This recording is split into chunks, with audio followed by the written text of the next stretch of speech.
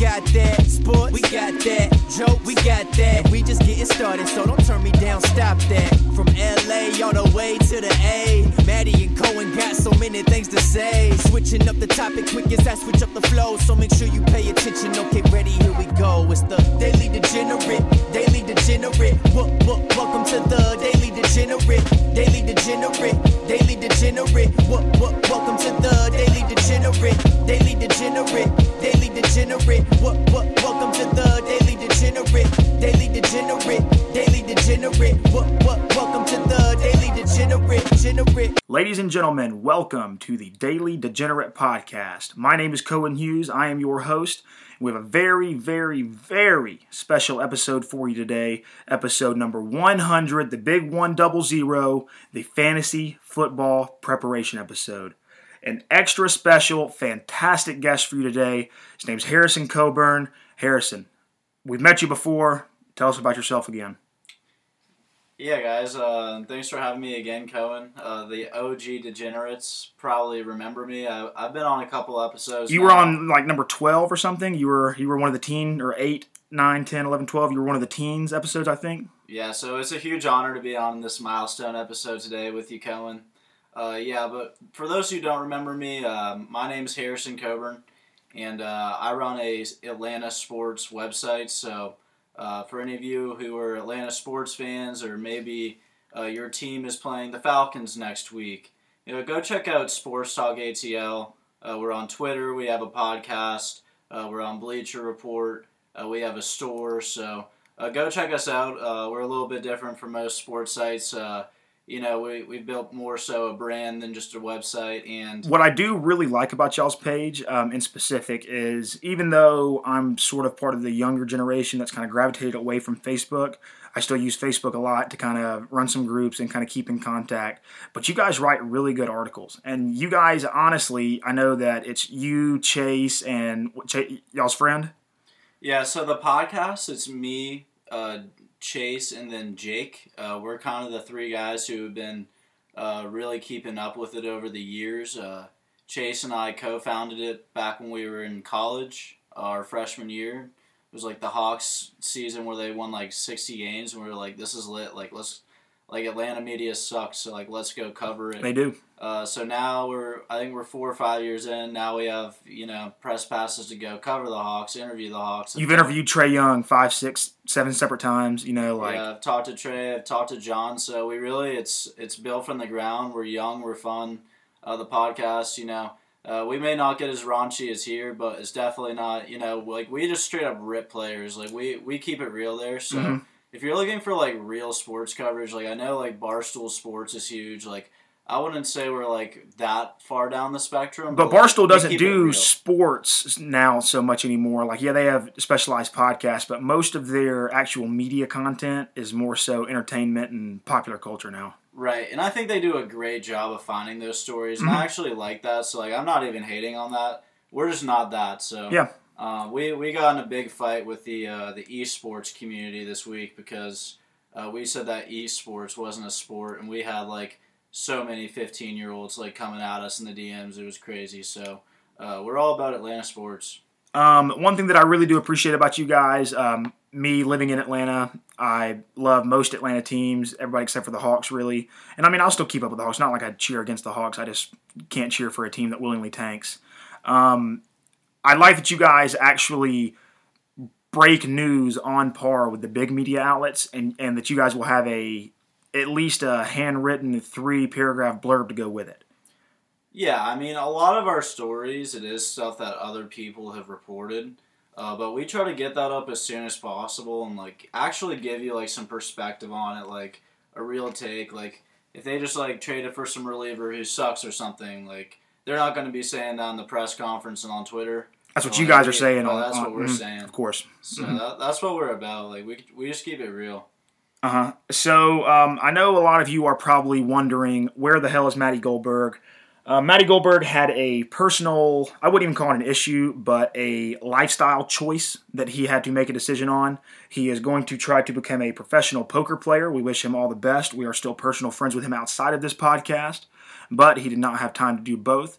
So I and various guests like Harrison, Gustavo, who's a regular contributor, my man Thomas Penland from TP3.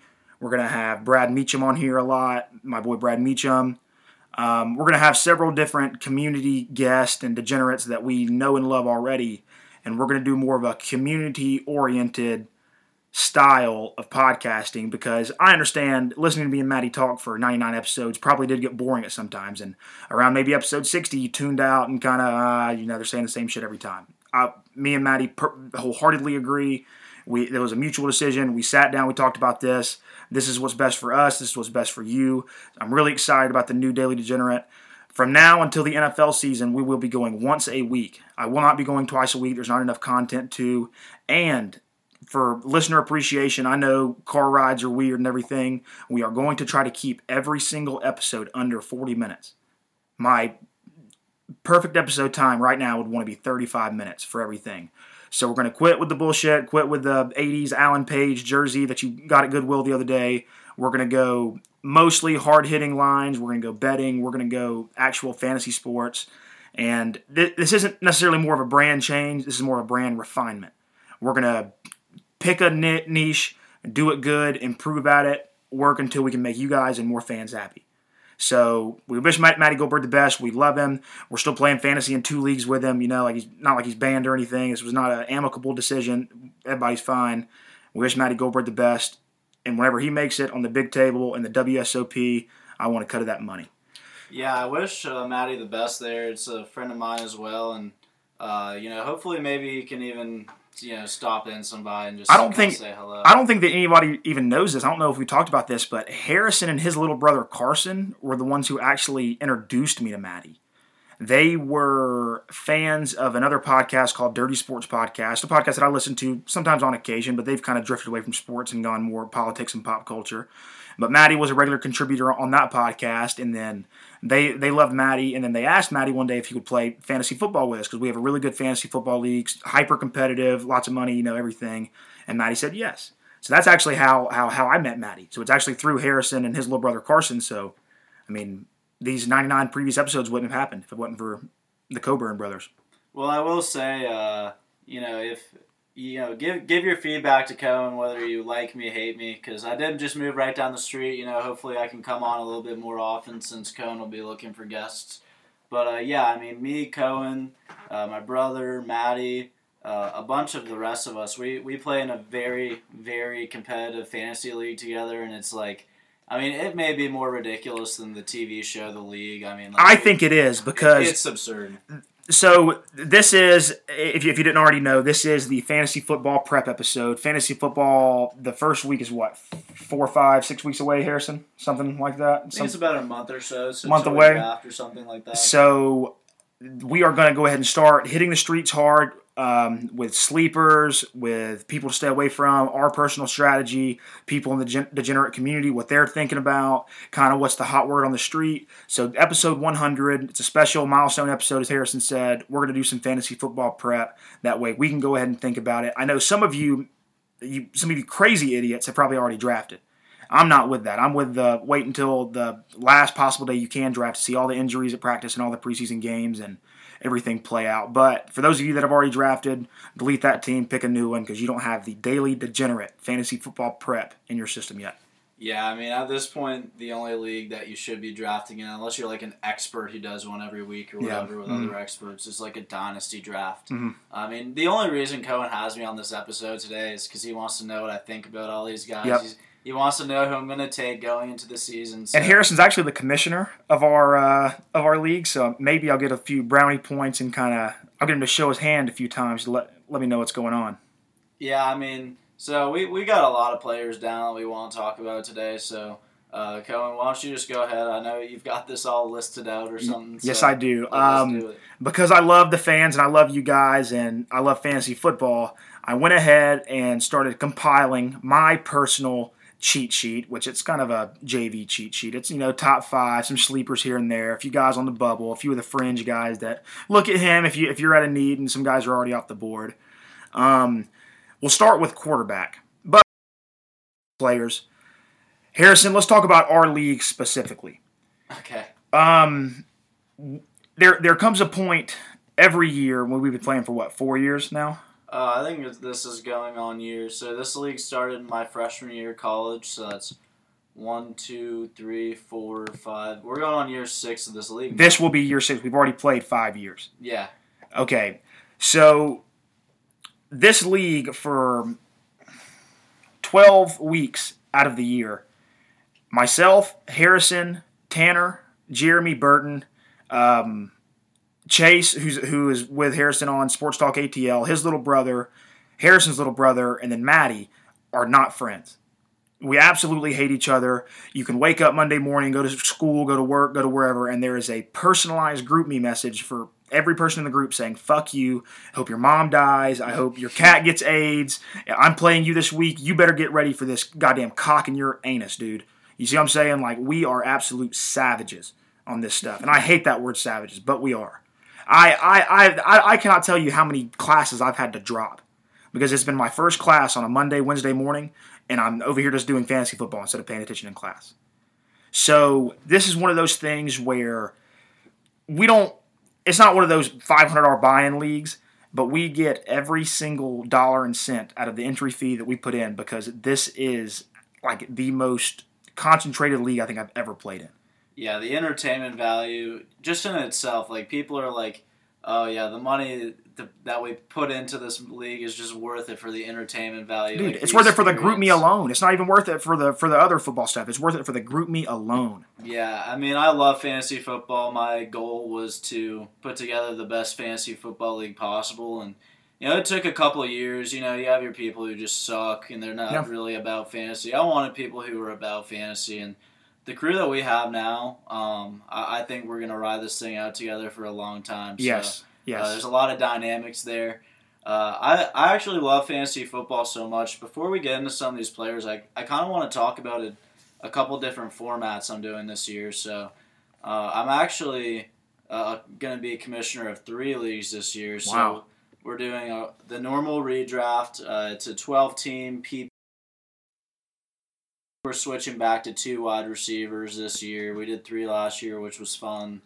And then I'm actually, through Yahoo Sports, you can do, college fantasy football. So I set up a little Power 5 conference league. Wait, so you can only pick guys from the Power 5 conferences? Yeah, because, you have your guys at, your, whatever small school and whatever, conference, you've never heard of the team. And, I want to focus on players who are, actually playing at the highest level, You're not picking... And the player universe just gets too large. I haven't really done it before, but I did do a handful of college football daily fantasies. I've done those. Same thing. Last year. And I was relatively successful with it. I won a little money, so I figured, hey, this would be fun. And then I'm also doing best ball. So for those of you who aren't familiar... This is the one you tried to talk me into and you successfully did, right? Yes. Yes, so okay. Best ball is a pretty cool new format that's out there. And essentially, I think the rosters are about 18 people. And what you want to do is just pick guys who are boom. You want to get guys, they may not be great the whole season, but they may have a few 30-point games. The ceiling is really high. Well, how it works basically is it takes, I think it's your top 7 or 8 highest scoring players at the end of the day. You don't set your lineup. You don't make in-roster moves. You set your line. You draft your team. You leave it there for the whole season.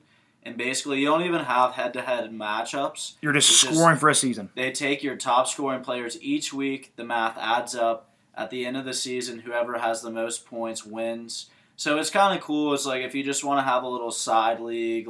I think I made the entry for this thing $10. Yeah, $10 is what you said. It's a little side league that's just fun. You pick some handcuff running backs. If somebody gets hurt, that could win you your league. So can you replace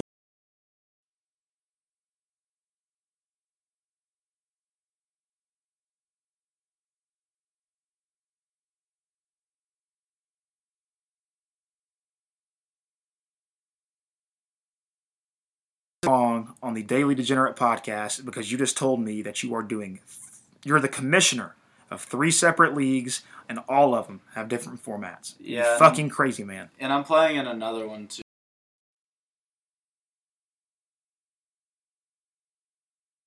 the commissioner of one, which is, as you all know and love, the Daily Degenerate Fantasy Football League. To be honest with you, don't call me lazy. We may have a few spots. We may not. I still have to kind of compile that list. With all the stuff that's been going on lately, I've kind of been busy. But by the next episode, I will have a number of open spots that people can compete for, vie for, apply for, whatever the hell you want to say. And last year, we had a lot of fun.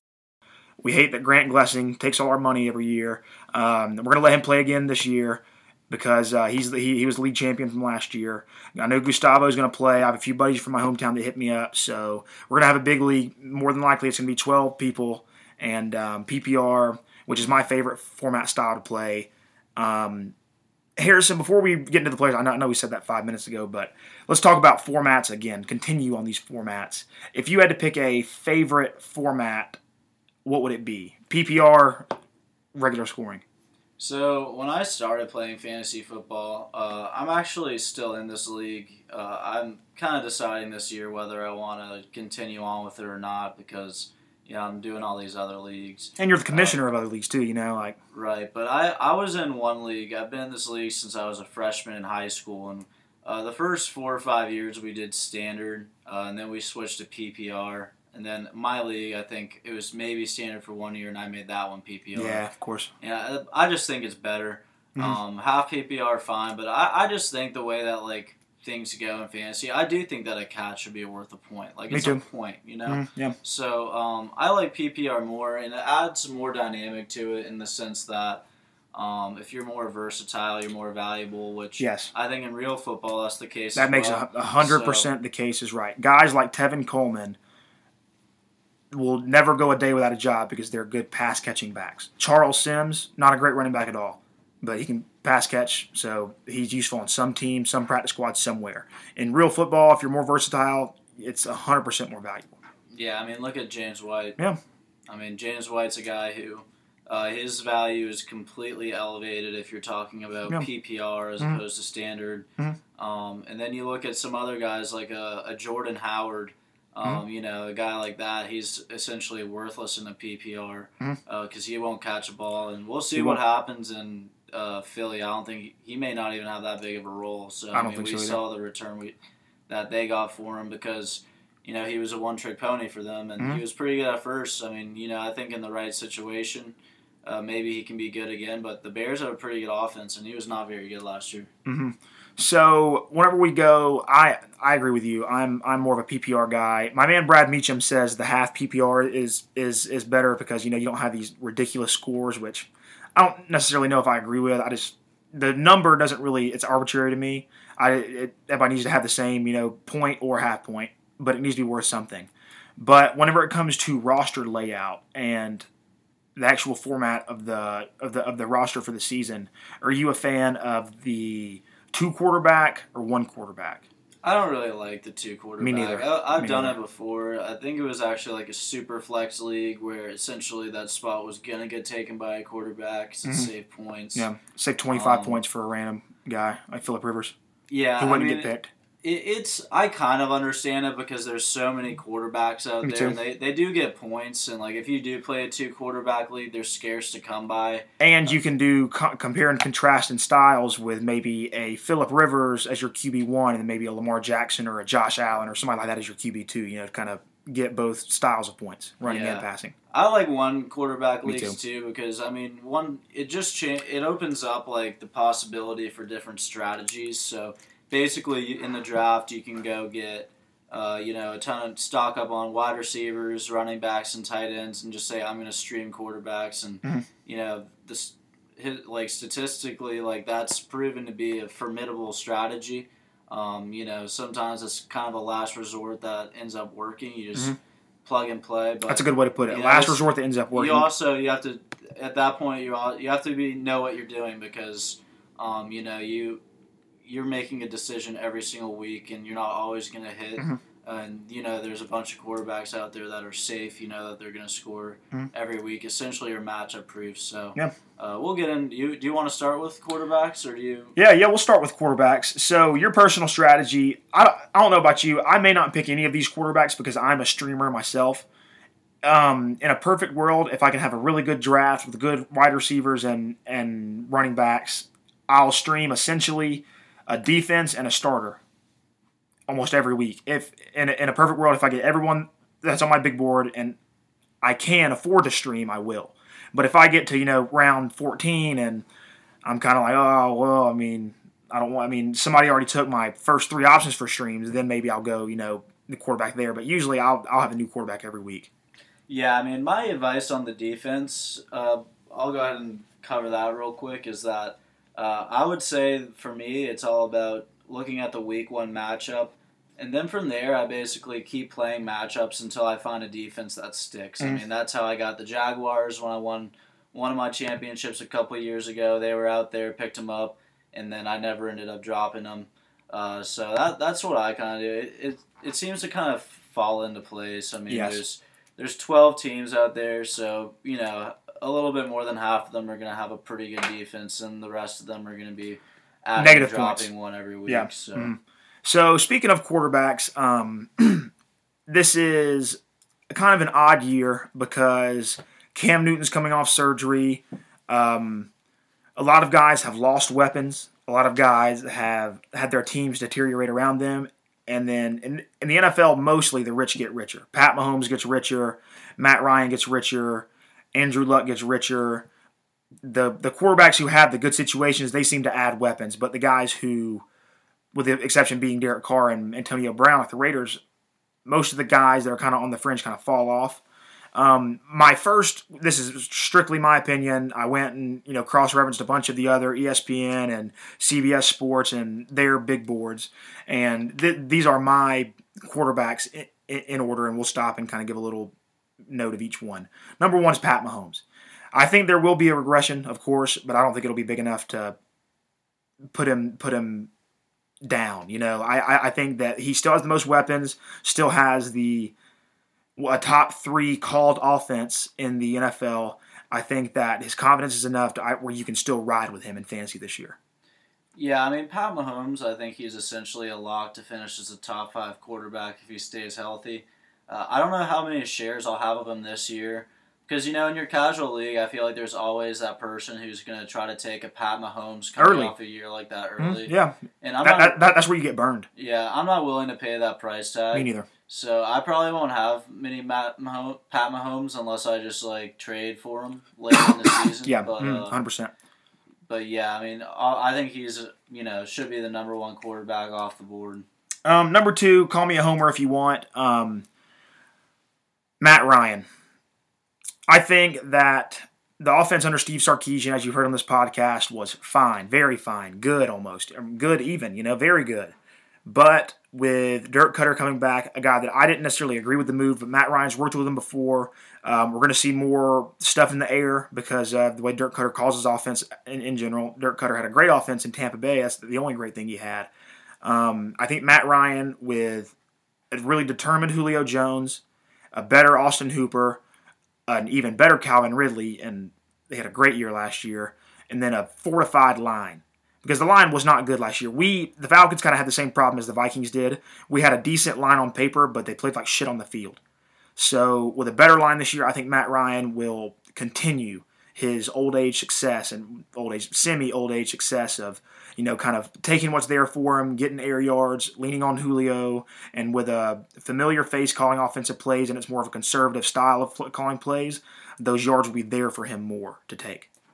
Yeah, I mean, I think things have definitely fallen more into place for Matt Ryan. You get Devontae Freeman back, another year of experience for Hooper and Ridley. Oh, yeah, I forgot that Devontae's back. Yeah, and what you're getting from Julio Jones. Yes. One of the best receivers to ever play the game. Mm-hmm. So I think the biggest factor with Matt Ryan, I mean, he was great last year for fantasy. And I think Dirk Cutter coming in, I mean, all that guy likes to do is throw the ball. Mm-hmm. So I think it's going to he's going to be gunslinging all year long. The only reason I could see, maybe he finishes lower than last year. I know he finished very high. I think he finished top 2, to be honest with you, top 2 or 3. That may not happen again, not because the offense won't be better. I just think that now that the Falcons' defense is healthier, he may not have to pass as much. But I mean, Dirk Cutter could easily make that cross itself out and yes. Yeah, I think Matt Ryan. I don't really know where he's going on draft boards right now. I haven't looked at that, but If you can get him, in the 6th, 7th, 8th round later than that, I mean, he's a great pick.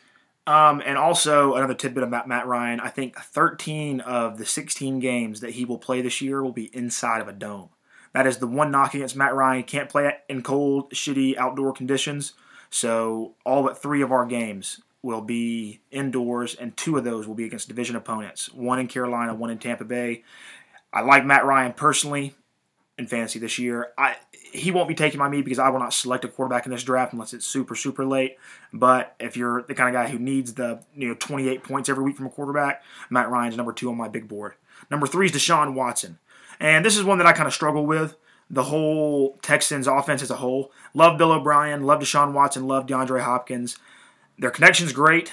I'm not sure their ability to put up volume points and volume yards. Yeah, what scares me about Deshaun Watson is, I really love the talent, and that's coming from an Alabama guy. So, he's gonna put up points. The only thing that scares me is him behind that offensive line. Yes, the possibility of him getting hurt. So, that's what scares me about him. If you're gonna have to probably pay a premium for him, he's one of the top QBs going off the board, and We like what's called the upsides and playing both sides of the stat sheet, running the ball and passing the ball. He's also a guy who, quote unquote, in a smart way, puts the team on his back. He will be responsible for 60% of his team's total yards at the end of the year. So if the Texans' offense is good, it will be because of him. And I like the upside of that. It's a 3, but it's a reluctant 3. Number 4 is Andrew Luck, a guy who can only get better behind this really good and growing offensive line. Eric Ebron is back this year again. He had a great year last year. They could do to give him an upgrade at the wide receiver position. I think whenever your second wide receiver is Ryan Grant from Tulane, that's not a very good sign. Get Andrew Luck some help. Even without it, I think he can carry the team. I have him ranked at number 4. Yeah, I think adding Devin Funchess and Paris Campbell helps a lot. I mean, Paris Campbell is kind of similar to T.Y. Hilton. Yeah. Could be the replacement for him down the road. But I think Devin Funchess, even though I'm not crazy about his talent or anything, but Andrew Luck has proven with Eric Ebron he just loves big bodies in the red zone. So he's a guy I could see maybe getting like 7 touchdowns, but like probably only like 700 yards or something. But I mean, I think, having him on the field will help Andrew Luck a lot. Obviously, the biggest concern is the health. Yes. But if he stays on the field, I mean, he's a lock. I mean, Cohen and I, we play in a league. Like, since we do PPR, like, we like the high scoring, so we do 6-point touchdowns for QBs. And Andrew Luck, he's like a lock to get you like 30 points a game in that type of format. So, he's injured right now. He's having, I can't remember exactly what the injury was. Is it because didn't he start throwing too early in the offseason? It's not like torn or broken or anything, but it's just sore, the shoulder. Isn't that kind of the situation? I think so. I'll be honest, I haven't really looked at the injury reports, but I will say, I mean, if his value takes a huge hit, like it had before, like if you can get this guy at a huge discount, we all know how QBs go in the drafts. They start going a little bit later. So if he starts falling down the list of QBs, I would take him and another QB. And when he's out there, he puts up points. So I've been like, even Cohen, like he took a dump on me. Like I took Andrew Luck like the year that he didn't end up playing. But he's like, you know what? It was worth the risk for a guy I took in the pick 100, whatever it was. Yeah. It was like, you know what? He didn't play fine. It's at that point in the draft, after like the 7th, 8th round, like you're just drafting for upside. You know, I plan on cutting 4 of these guys because I know there's going to be 4 guys during the season that I have to have. So I don't want to feel like I don't want to draft this guy anyway. So. It's lottery tickets for me. Lottery tickets, baby. So what about Russell Wilson? He is my number 5 quarterback on the big board, and it kind of goes into what I was saying with playing both sides of the stat sheet, running, passing, putting the team on your back. I think Russell Wilson accounts for more than 60% of his team's total offensive yards and points over the course of a season. And I also like the addition of DK Metcalf. I think Russell Wilson, even though he has to run for his life every single day of the week, he still puts up points. He's not really even like a high interception guy. A few fumbles when he's scrambling in the pocket, but usually he generally takes care of the ball. I like Russell Wilson a lot. He may end up being my fantasy quarterback this year. Yeah, I like Russell Wilson a lot. He's won me a championship before. I will say, the Seahawks have kind of shifted towards more of a running first team. So that's going to affect his value a little bit. Yes, it is. He's not going to be like a couple of years ago. He was just straight up gunslinging every running time for his life. Mm-hmm. I mean, he is the definition of putting your team, his team on his back. Yep. So Wilson, I like him a lot. It all depends where he falls, but I don't think he finishes as a top 5 quarterback this year. I'll put it to you this way: I think he's a solid second tier starter. If you have him, that's fine. 6 to 10. But. I just don't see the volume for passing this year. And, Doug Baldwin's gone now.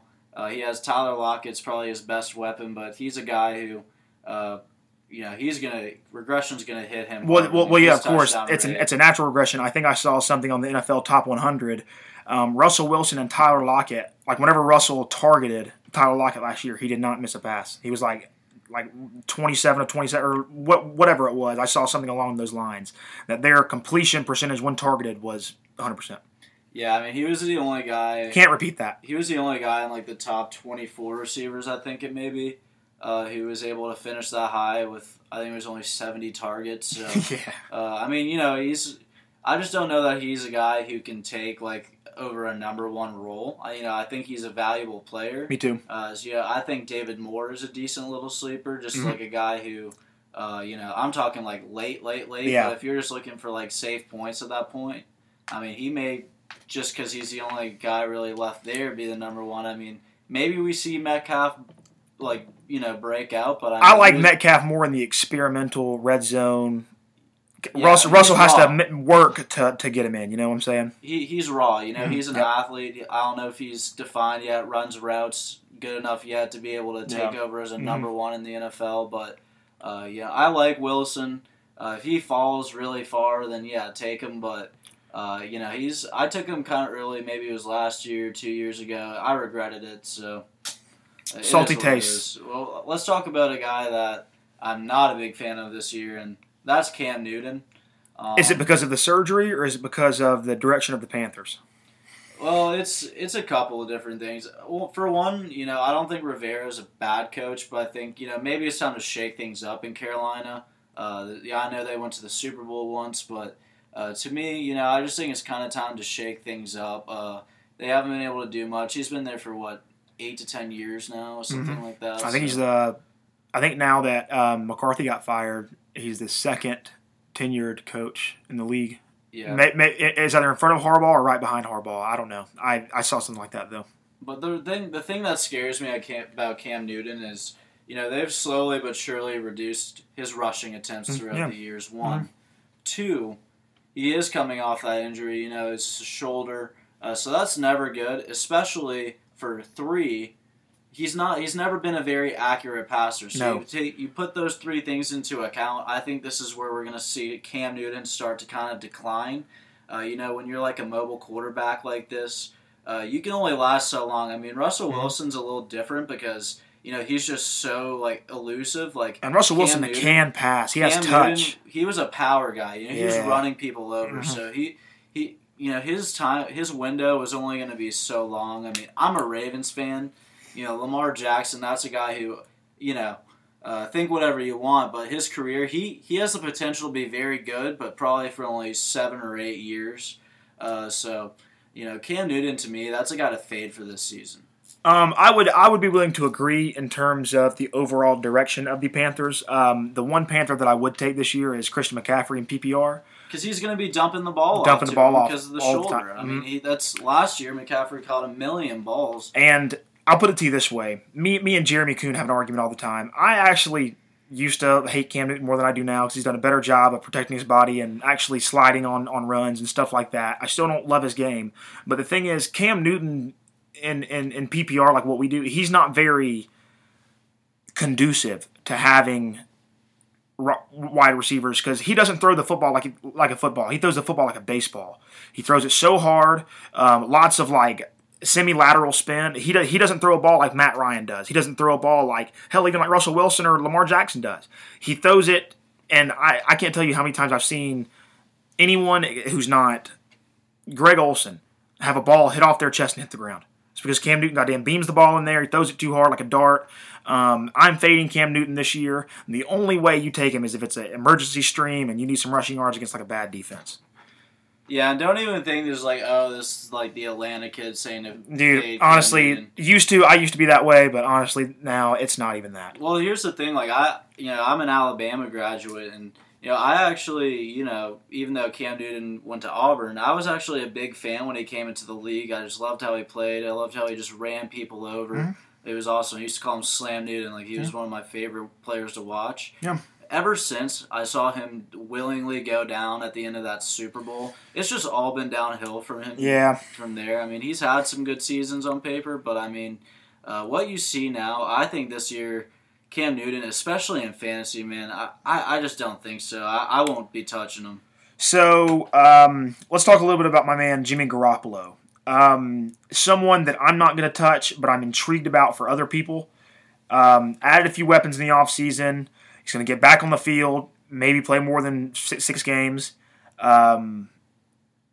Is he worth the QB1 to you? Like you have to stream him or you pick him up late? Does he crack your top 12? I mean, like, I feel like, to me, like, where I've seen Jimmy G, people are really fading him, which to me is weird because last year he was the guy that everybody was super high on. He has like one bad game and gets hurt, and now everybody's like, oh, let's drop him like, 60 spots and, ADP,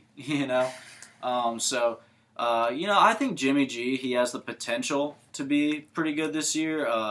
They've added some nice young weapons to the 49ers offense. And I do like Shanahan for fantasy purposes.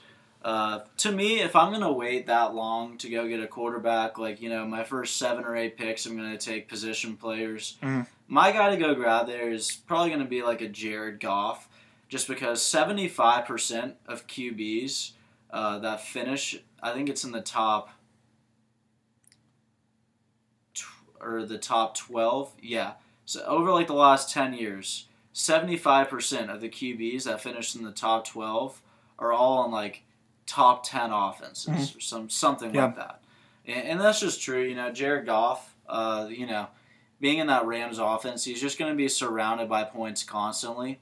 So Garoppolo, I mean, I think he can be pretty good. I think he could finish as maybe a low-end top 10 quarterback. And if you want to wait, fine. I think he's a fine option to pick after the 100-pick turn. He'll probably still be there. Mm-hmm. He's just not my top option to go after that late. I mean, there's a lot of guys. The last quarterback we're actually going to talk about, who's on my bubble, is Baker Mayfield. On one hand, I want to think they added the most weapons. He had a good year last year with half of these weapons, and he's electric. Nice new offensive coordinator, become head coach. I'm personally going to stay away from Baker because of when you have too many cooks in the kitchen, the soup gets too salty, if you know what I'm saying. So, and I don't trust Freddie Kitchens right now, so I'm going to stay away from Baker Mayfield. I'm going to cheer for Baker Mayfield as a fan, but in fantasy, I'm fading him bad. Yeah, I mean, on paper, it looks like he'll be in a good situation. Obviously, we have to see the product before we jump to conclusions. We're not going to have that luxury before drafts. So with Baker Mayfield, it's kind of the same thing I said about Pat Mahomes. He could be pretty good this year. I feel like in your casual league, someone's probably going to take him really early. Yeah, especially with the hype train that follows the Browns. Like you said, the kid that always will pick Pat Mahomes in the 3rd round, or will go Tom Brady in the 5th. Those idiot kids. A few of those will pick them. But I mean, like me and you said, we're not picking quarterbacks until round 8 at least. And I'm thinking more 10, 12, 13. Yeah, I know you wanted to pick my brain about Lamar Jackson for fantasy purposes as well, being a Ravens fan and all. I think the interesting thing about Lamar Jackson, he's probably going to be boom or bust in year 2. I think we're going to really find out whether Lamar Jackson is going to be an NFL quarterback, because he did make some rookie mistakes. But at the end of the day, he was drafted to be a project. He was supposed to sit out a year, learn. We all knew that was the best route for him. He needed to refine his passing. Got thrown out there. The Ravens threw out a makeshift offense where he ran the ball a lot. And he ended up winning like 7 out of 8 games, and they went to the playoffs. And then he made a ton of rookie mistakes in that Chargers game, but despite that, I mean, they were in the game. He almost came back and won that game. Then he makes another rookie mistake, so he has to refine his game. I will say, John Harbaugh said to take the over on rushing attempts for Lamar. I think he may be flexing a little bit. I think he is too. I think he is too. I think he's like, tongue in cheek. That's funny, but I think he's really going to try to get Lamar actually comfortable making consecutive passes in the pocket that are actually planned. Yeah, I mean, I think Lamar. One of the misconceptions about Lamar is that he has a bad arm. He can flick it. Like he was a great passing quarterback at Louisville. Well, when he's on, like his good throws are fucking amazing. Yes, but he's inconsistent. That's the problem. He overthrows. So if he can become a league average passer, even slightly below. I mean, he's a rookie. You look at the completion percentages for rookies last year. He was actually number 2 behind Baker, and everybody says like, oh, well, Lamar, he was just dumping the ball off. Well, his yards per attempt were actually second as well. So, give the guy a chance. His legs are amazing. I would expect about 10 to 12 rushes a game, which is actually a little bit lower, I'm pretty sure. So, my point behind that is I think he still will be running. I think that's going to provide a decent floor. And then whatever he does with his arm is going to be icing on top of the cake. So, last year, I think he was sitting around, 15 to 20 points a game. I think if he can improve as a passer, he gets, be getting a guy who can get you a lot of points. Like they can rack up pretty fast, even if he's only throwing for 225 yards. If he has a couple touchdowns and he's rushing for 70, that adds up. So those fringe points from every category of the stat sheet add up. Yeah, I mean, I don't think Lamar Jackson's going to go out and throw for 4,000 yards or anything, but he only has to throw so much for him to return pretty good value in fantasy, especially where he's going. So for me, I wouldn't bank on him being like your starting quarterback or anything, but if you like to keep one on your bench, I think you could wait late and like take like a Jared Goff and like a Lamar Jackson, stack up on position players, and if you're in pretty good shape. If you're in a 2 QB league, for me, Lamar Jackson will definitely start at my QB too, just for the rushing yards and for the playing every side of the stat sheet. Yeah, definitely. There's a lot of Lamar haters out there, but I mean, even if you hate on him, you have to admit he's amazing with the legs, and they're definitely still going to use that. There's no way he's not going to be running the ball. It just maybe a little bit less, but at the very least, that'll keep teams a little bit more honest. And they also they kind of upgraded at the running back position. Last year they had kind of a no-name Gus Edwards come in this new system and run the ball really well. Now they have Mark Ingram and Justice Hill. Mark Ingram's still a more accomplished running back than a Gus Edwards. Oh, of course. But the guy who I think could actually end up taking over for him and could be worth a pick super late in drafts is Justice Hill. Very explosive back. I think he could be a great complement to Mark Ingram and Lamar Jackson. Kind of have a 3-headed monster there. Mark Ingram, he'll probably start off the season getting more touches. If Justice Hill he's kind of the home run back. If he can take off, then I think Mark Ingram, he'll be probably pretty useful on the goal line. He'll probably get a decent amount of touchdowns. I don't know if he'll rush for 1,000 yards or anything, but Gus Edwards, he ran for over 5 yards per carry with the Ravens, and had most of the red zone touches. Yeah, so I mean, I wouldn't go out and take any Ravens wide receivers, I'll put it to you that way, but I think Lamar Jackson and those running backs, if you can get them out of value, they should be able to put up points. The Ravens are going to run the ball all year long still.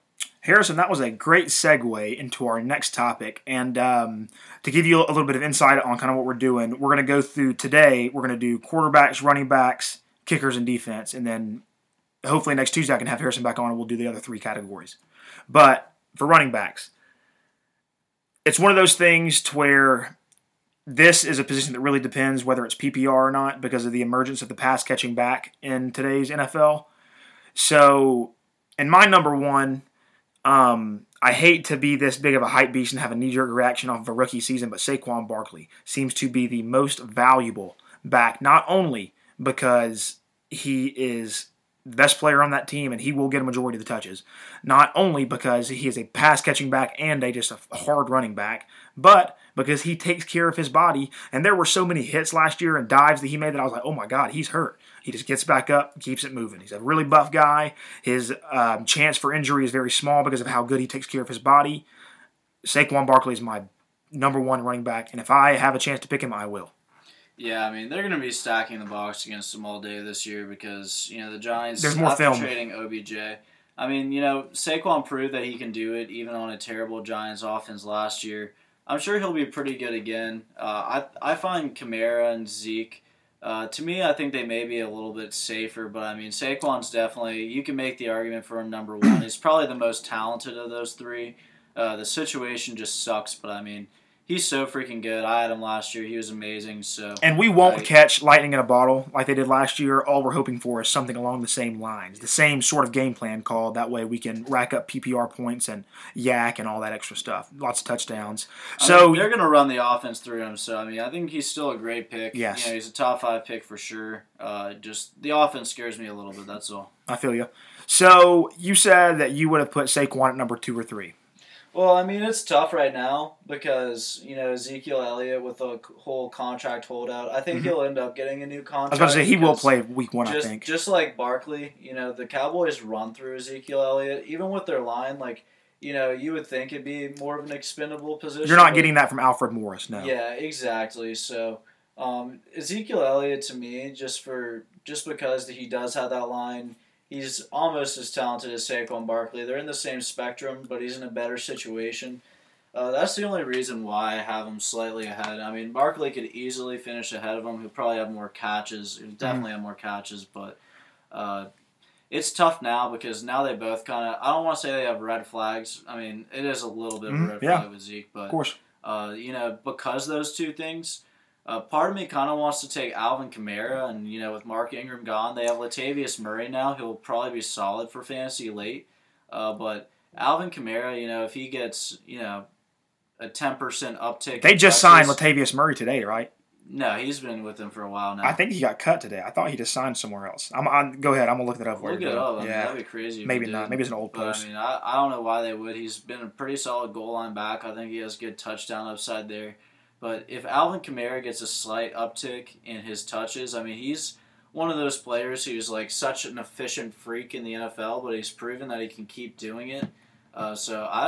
He's just such a special talent. I think I would probably take him number 1 just with everything going on right now. But, I mean, if you were to say put Saquon Barkley in a Saints uniform, obviously I would take him. Oh, my God. He would be a monster, yeah. Kamara, I think, you can make Christian McCaffrey too, but I like so my order, and then we're going to talk about everybody, so this is good. But my order, as it stands right now, top 5 is Saquon Barkley number 1, number 2 is Alvin Kamara, number 3 is Zeke Elliott, and this is only because the guys in front of him catch more passes than him. It's a PPR league. And then number 4 is Christian McCaffrey, who will get 1 million PPR points this year. He might finish first. And number 5 is David Johnson, just because they're going to have to lean on him a lot. Yeah, I like David Johnson this year. I mean, last year he was coming off the injury. It was just a terrible situation. Josh Rosen didn't look ready for the NFL whatsoever. The Cardinals, they bring in an offensive mind. Kingsbury's still going to have to prove it, but, more of an offensive-oriented team. Kyler Murray's an electric playmaker. They added, a couple of young guys. They still got Fitz there. To be kind of a blanket for Murray. Yep. And, they're definitely going to run through David Johnson. The line is still not the best line in the NFL, that's for sure. On paper, it's really not that bad, but they kind of fell into the same trap that the Falcons and the Vikings fell into. They got absolutely injuries early and awful play from their offensive line. Yeah, but, I mean, another year being healthy for David Johnson. It's actually been proven that, if you have a mobile quarterback in fantasy football, it actually is better for a running back's value. Roll out and dump. Well, that, and also, it keeps them honest. It keeps the defense honest. Yeah, run the ball. So having to bite on play it's fix. It's a very slight uptick, but I've seen it before. So I think that can help David Johnson, and I think he can be pretty solid. I think he'll definitely be better than last year. Me too. So we like Alvin Kamara because they got rid of Mark Ingram. They added another running back who, in my opinion, is a little bit better than Mark Ingram as it stands right now today. But I think Alvin Kamara will have an uptick in touches. Me and you agree on that. I think his upside is tremendous for that. I think Drew Brees is going to have to rely on him because Drew Brees doesn't have a super high yards per attempt, and that's kind of the way that the Saints offense runs, not dink and dunk. That's not giving respect to Drew Brees, but that's kind of the way they do things. Zeke Elliott, given he's not suspended, is my third running back. I had him last year. He won me a regular season. I love the points. Give them to me. Christian McCaffrey is a guy that myself and Harrison were talking about early in the episode and even off the air that he's going to be a great PPR running back because Cam Newton coming off the shoulder surgery will have to look for him. And even last year, like whenever he was quote-unquote healthy, which he wasn't, but even in a perfect scenario, he still targets McCaffrey a lot. David Johnson's going to be good. I'm not quite sure. His ceiling isn't as high as maybe some, but I like whenever you hand him the ball 20 times a game, I like what he can give you. On the bubble for running backs, a guy that I may fade, that you may disagree and you may have something to tell me why, is Le'Veon Bell for the Jets. I don't like the change of scenery. No, I don't like it either. And while I think Le'Veon is a very talented running back, the Jets is not a good situation for him. You want to be in a high-scoring offense. Yep. And, I think that Pittsburgh is really good at churning out productive running backs. I don't want to say that Le'Veon Bell is a product of the Steelers system. I don't think so either. It definitely benefited him to be there. Mm-hmm. It'll be interesting to see if his patient running style will be able to work in an offense that isn't very good. Not to mention he just sat out a whole year. So Le'Veon Bell, to me, he's maybe a mid to late second round pick, early third round pick. But I don't know if I'll be taking them. I was about to say maybe for other guys, but not me. And I kind of feel the same way about Derrick Henry.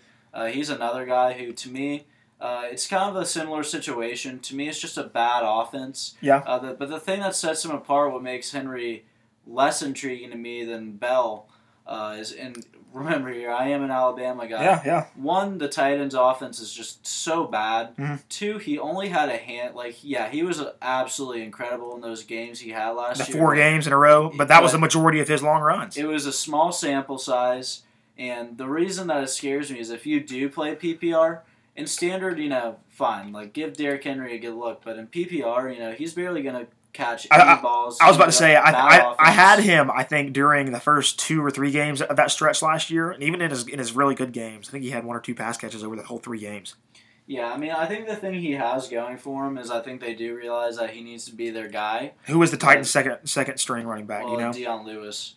And he was eating into his touches last year. He was, I think they'll lean more towards Henry, which will be good for his value. Mm-hmm. But I think because fantasy football, people have such short memories, someone's going to draft Derrick Henry a lot higher than he should and then get burned by him. And it's happened to us before. So I like Derrick Henry, but I just think that he's a guy who will probably be taken a little bit too early. Yeah. Tell me about my man, Devontae Freeman. I am not necessarily hopeful for him because Devontae Freeman is not my favorite player in the world. I am glad that we are getting back a legitimate running back this year instead of a hybrid receiver running back like Tevin Coleman was. Myself and Jeremy Kuhn had really, really, really good faith in Tevin Coleman, but it didn't work out. So I'm glad to get a legitimate running back this year. I don't know with Dirk Cutter being back how he's going to integrate into it. So what do you think? I'm so torn on Devontae Freeman because one, now you have the injury history. 2, last season it was the tiniest sample size of all sample sizes, but to me it just didn't look like he had the same burst. No, he didn't. I don't know if that was related to the injury or not, or whether he's just aged. 3, Dirk Cutter, he's more of a passing oriented offensive coordinator. I think they're going to be gunslinging it, but at the same time, I think the Atlanta offense is going to be one of the most high-scoring offenses next year. I think he's definitely going to be the guy because all they have behind him is Ito Smith. Ito Smith and Brian Hill. He's just a guy. Both of them are just a guy. Nobody's going to threaten him for that job. So it's hard. I think, if you can get Devontae Freeman in the 3rd round, maybe roll the dice. I would take that. Yeah, I would take that. Anywhere before that, I think 2nd round, that scares me a little bit. You may still do it depending on what your situation is, but yes, it scares you. Yeah, so Devontae Freeman's one of the guys who I'm just going to be torn on, and like going into the draft, I'm just going to have to kind of trust my gut. He's a guy that I'm not going to stay away from, that I would definitely put on my fantasy team. I agree I wholeheartedly. just don't know how high to value him because, it's just weighing pros and cons. I don't know where I'm at there because both of them to me are kind of significant. Yeah, so I 100% agree with you. That's probably the truest thing that I've heard you say all day. Harrison, we have time to do one more group of positions. I don't want it to be a skill position, so we have some meat for next episode. Kickers or defense special teams? Oh, God. I guess we'll do kickers. Kickers? Hell yeah. So, to me, last year was such a weird year for kickers. Greg the Leg started off really hot and then kind of disappointed you late in the season. A few guys have new teams.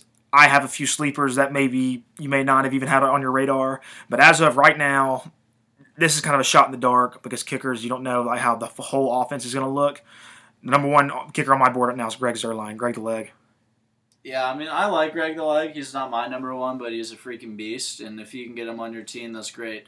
By the way, who guys, is your number one? I will say, a lot of people say Tucker. Okay. I will say a lot of people are like, oh, like you went and got a kicker, like you didn't wait till the last round. You're an idiot. Like, I will say, if you have a lot of guys late, like you've really done your research, you have guys that are like basically supposed to go undrafted that you think could be an asset to your fantasy team, and like go take a kicker a few rounds early and get like a good like Justin Tucker, get a good one. But you have to you're get starting them every week. You have to get the top 3 or 4 guys though. Once you drop off from that, the drop off is big. So you have to get that elite gang of kickers. I get that with defense. I can wait till the last round of defense. Yeah, if you want to go get a good one, that's fine. Don't be the guy who takes like the Jaguars defense in the '90s. But like, if you want to go like get a good kicker, like, go ahead and secure a good safe one if you want a few rounds earlier. Mm-hmm. Maybe the 11th, 12th round or whatever. For me, with defense, I still think, just to tease it a little bit, I know we're not going to get into them, but, just find a good week 1 matchup in a defense that, maybe has a few weeks of good matchups or looks like they can be a strong unit, has a good matchup week 1.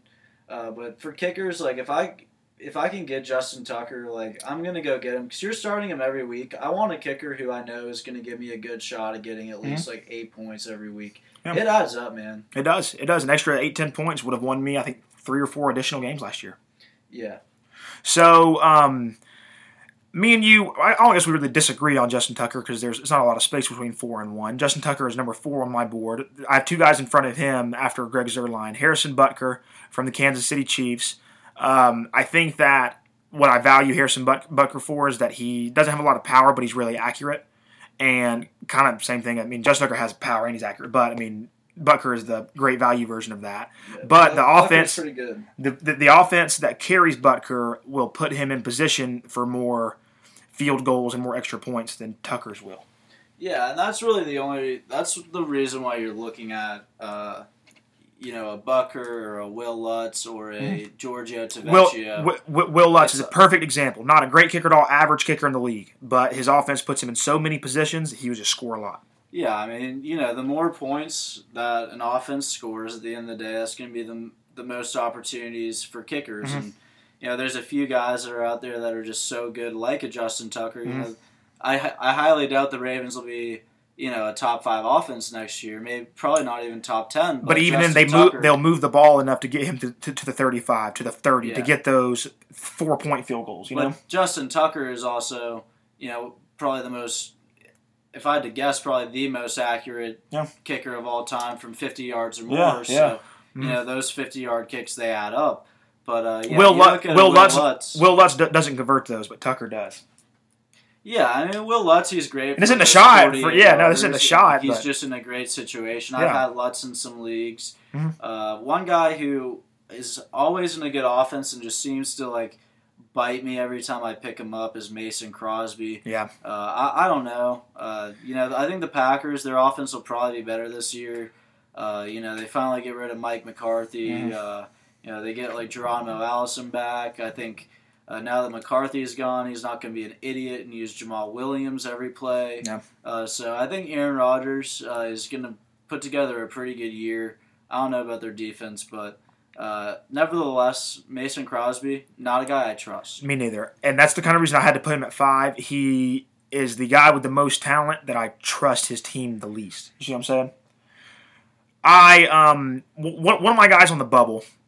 Oh, and me and Harry, we didn't really go in order. So number 1 is Greg Zuerlein, 2 Harrison Butker, 3 Will Lutz, 4 Justin Tucker, and 5 Mason Crosby. My first guy on the bubble is a guy from Dallas, Brett Maher. Came on the scene last year. He was signed to the Cowboys all year, but didn't start kicking for them until 4, 5, 6 game. And he's a guy who really looked good. Was accurate. Had enough power to push those 52-yarders to give him a chance. I like Brett Maher. The offense for the Cowboys this year, they're kind of in the same situation that maybe Baltimore's in, but maybe they convert a few more times, maybe not. They can move the ball enough to get a field goal attempt, but not much more than that. So I like the what do you call it? The ceiling of opportunity for Brett Maher. Yeah, I mean, he's a guy who, to me, it's like if all the kickers are starting to go off the board, and maybe you're the 9th person taking a kicker. That's a guy to look at, but obviously not in the same realm as Good Lord, no. Zwirling, Tucker, Lutz, Butker. No. The top 4, our top 4 right here, are probably the clear-cut top 4. Yeah, I mean, I'll be honest, I haven't looked at many kickers lists, but yeah, I mean, any of those top 4 guys are probably the 4 guys I'd be happy with at the end of the day. My second guy on the bubble, another guy, and these kickers are more sleepers than guys on the bubble. They may not be 6, 7, and 8, but they're sleepers maybe at 11, 15, and 19. Michael Bagley for the Chargers. Same situation as Maher, kind of came on the scene a little bit later in the year and really looked good for them. I was rooting for Young Wauku. It's not pronounced Young Hoku, but that's how I'm going to say it. I was really excited for him in a Chargers uniform, but he didn't work out. The Chargers are the number 1 offense in the league, in my opinion, of moving the ball far enough to get a field goal, but cannot convert touchdowns. So I like those 3, 4-point field goals for him, and those things will add up. 3 or 4 of those a game, perfect. Yeah, he had some big games last year, and I do like the Chargers offense. I think, Mike Williams takes that next step. They get Hunter Henry back. Oh, Hunter Henry's huge to get back. We'll see what happens with Melvin Gordon, but I think, Austin Eckler and Justin Jackson is a pretty good 2-headed monster. And what you're getting from Keenan Allen, too. Yeah, you obviously have Keenan Allen, Phillip Rivers. You know what they're getting from those guys. So, I think the Chargers, they could be a good scoring team. Yeah, I mean, I think they'll definitely be top 10 with the potential for top 5. And we just talked about my man Giorgio Tavecchio. The Falcons have not re-signed Matt Bryant, which is a really, really, really tough pill to swallow for a lot of people in the city. For me, it wasn't. He was getting too old. I would rather cut him this year than let him embarrass us next year, and then we have to cut him during the season. He tore a ligament in his leg kicking a 50-yard field goal last year. The time was up. He's still not signed by a team. I think he went and worked out for the Bucs, but I don't think he'll be signed. I like Tavecchio a lot. He is a really good kicker. In the same conversation as the Harrison Butker, Will Lutz, not supremely powerful, can put enough leg for a 52-yarder, but is more of an accurate 45-yard guy. But with what me and you said, with Dirk Cutter coming back, the Atlanta offense, we think, because with the eye test, you're like, the offense didn't look that bad last year, at least in my opinion. But on paper and converting scoring chances, the team will improve, and I like that from a Giorgio Tavecchio standpoint. Yeah, I don't even think he's all that talented. I just think the situation he's in, he's going to be, I think the Falcons will probably be, with their revamped offensive line, probably be a top 5 offense. And he's going to reap the benefits of that. Mm-hmm. So, in turn, he should be a top 10 kicker. I'm sure he'll have a lot of WTF misses. He's definitely not a Justin Tucker in terms of talent. No, he's not. It's a solid enough situation where, same situation as Bagley. It's like, if you need to take, you're one of the last guys to take a kicker, and he's sitting there. It's a guy with a little bit more upside than just your normal guy. Yes. That's a great way to put it. And I will use my last sleeper opportunity to talk about a guy from Tulane, which I will do every time I can. Cario Santos signed on with the Bucks, I believe, was with the Chiefs. Actually did pretty good for the Chiefs in my opinion, but He's been cut, went to a few separate teams that done tryouts. I think he found a home in the Bucks. I'm currently looking that up right now. But I think he is a guy who, in that same conversation, I think Kyrgios Santos is elite talent, but his head is absolutely awful. He missed a lot of those WTF kicks. Kyrgios Santos at Tulane won the #1 kicker in the nation award as a junior. So I've always liked him, always liked his game. Wish he would have stayed in Kansas City, but I will be rooting for him this year. And if I need a stream kicker, he is not #1 on my list, but comparatively, if it's him and all regular dudes, I'm picking him. Yeah, I'm not the biggest fan, but I mean, maybe if there's like 7 like Blizzard games or something, I'll think about streaming them. Maybe if the NFL kicker combine, the plane burns down, and he was the only one not on it, we'll pick him up. So, ladies and gentlemen, that was our first 3 humongous categories. Quarterbacks took a long time because you got to dissect quarterbacks. It's your biggest earner, and running backs too. It's your most important position. If I can get Harrison on next Tuesday or Wednesday after he gets off work, I can Skype him, make it easy for him, or I can just have him come here. We will finish up the rest of the positions, the pass catchers pretty much in the defense. I had a lot of fun doing this today. We actually didn't get off topic at all, and this was a really good episode, I think. Next week sometime, we will get through the rest of this list, and we will kind of get some guys to stay away from and kind of some more general strategy. But we're already at an hour now, so let's go ahead and cut it off and call it a day. We had a good day, huh? Thanks for listening, guys. No worries. Cohen Hughes, you can find me on Instagram, Cohen_Hughes, or search Facebook. We actually started a new Facebook page, like a group for the Daily Degenerate. It's not like a Facebook page that you like.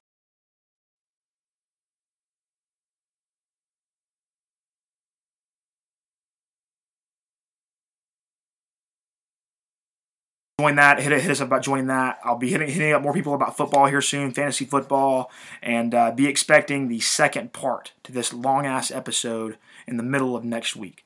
Guys. Yeah, and I'm a member of that group too now, and if y'all want, we're gonna cover wide receivers, tight ends, and defenses next time. So go ahead and just go on the page and leave some sleepers, and we'll talk about them. I've already prompted a post on there. Give me your sleepers, favorite format, who you looking for, who do you don't like. I've already kind of prompted a question in there. I'll make it the pinned post to kind of keep it up there for a few days, and then kind of leave us your comment. And the next episode that we have a more open format, we're going to take community suggestions and kind of grade them. Me and Harrison will be like, okay, Gustavo wants to do this, and this. What do we think? B-, A+, don't like him. We'll kind of go through and rack them up and knock them down. So, Harrison, I really appreciate you taking time out of your busy Sunday. Harrison is moving, so he took an hour out of his time to come talk to us, and we love him for it. He'll plug himself one more time, and then we'll get the hell out of here. Yeah, go check me out. If you want to follow my personal Twitter, it's just @Harrison Coburn, spelled like Harrison Ford and James Coburn. But I would definitely recommend going and checking out @SportsTalkATL. If you're an Atlanta sports fan, definitely do it. Our Instagram is basically Sports Center for Atlanta Sports. And I like that. Even if you're not an Atlanta sports fan, a lot of people in the sports community seems to love the Baby Braves. We're the hottest team going right now.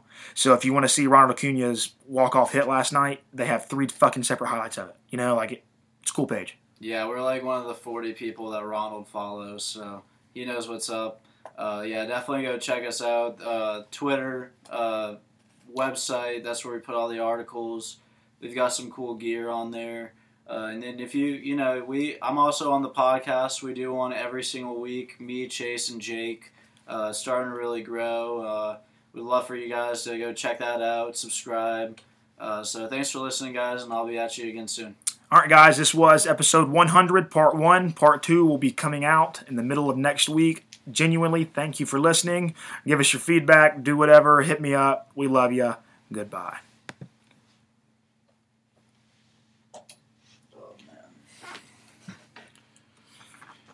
What do you think?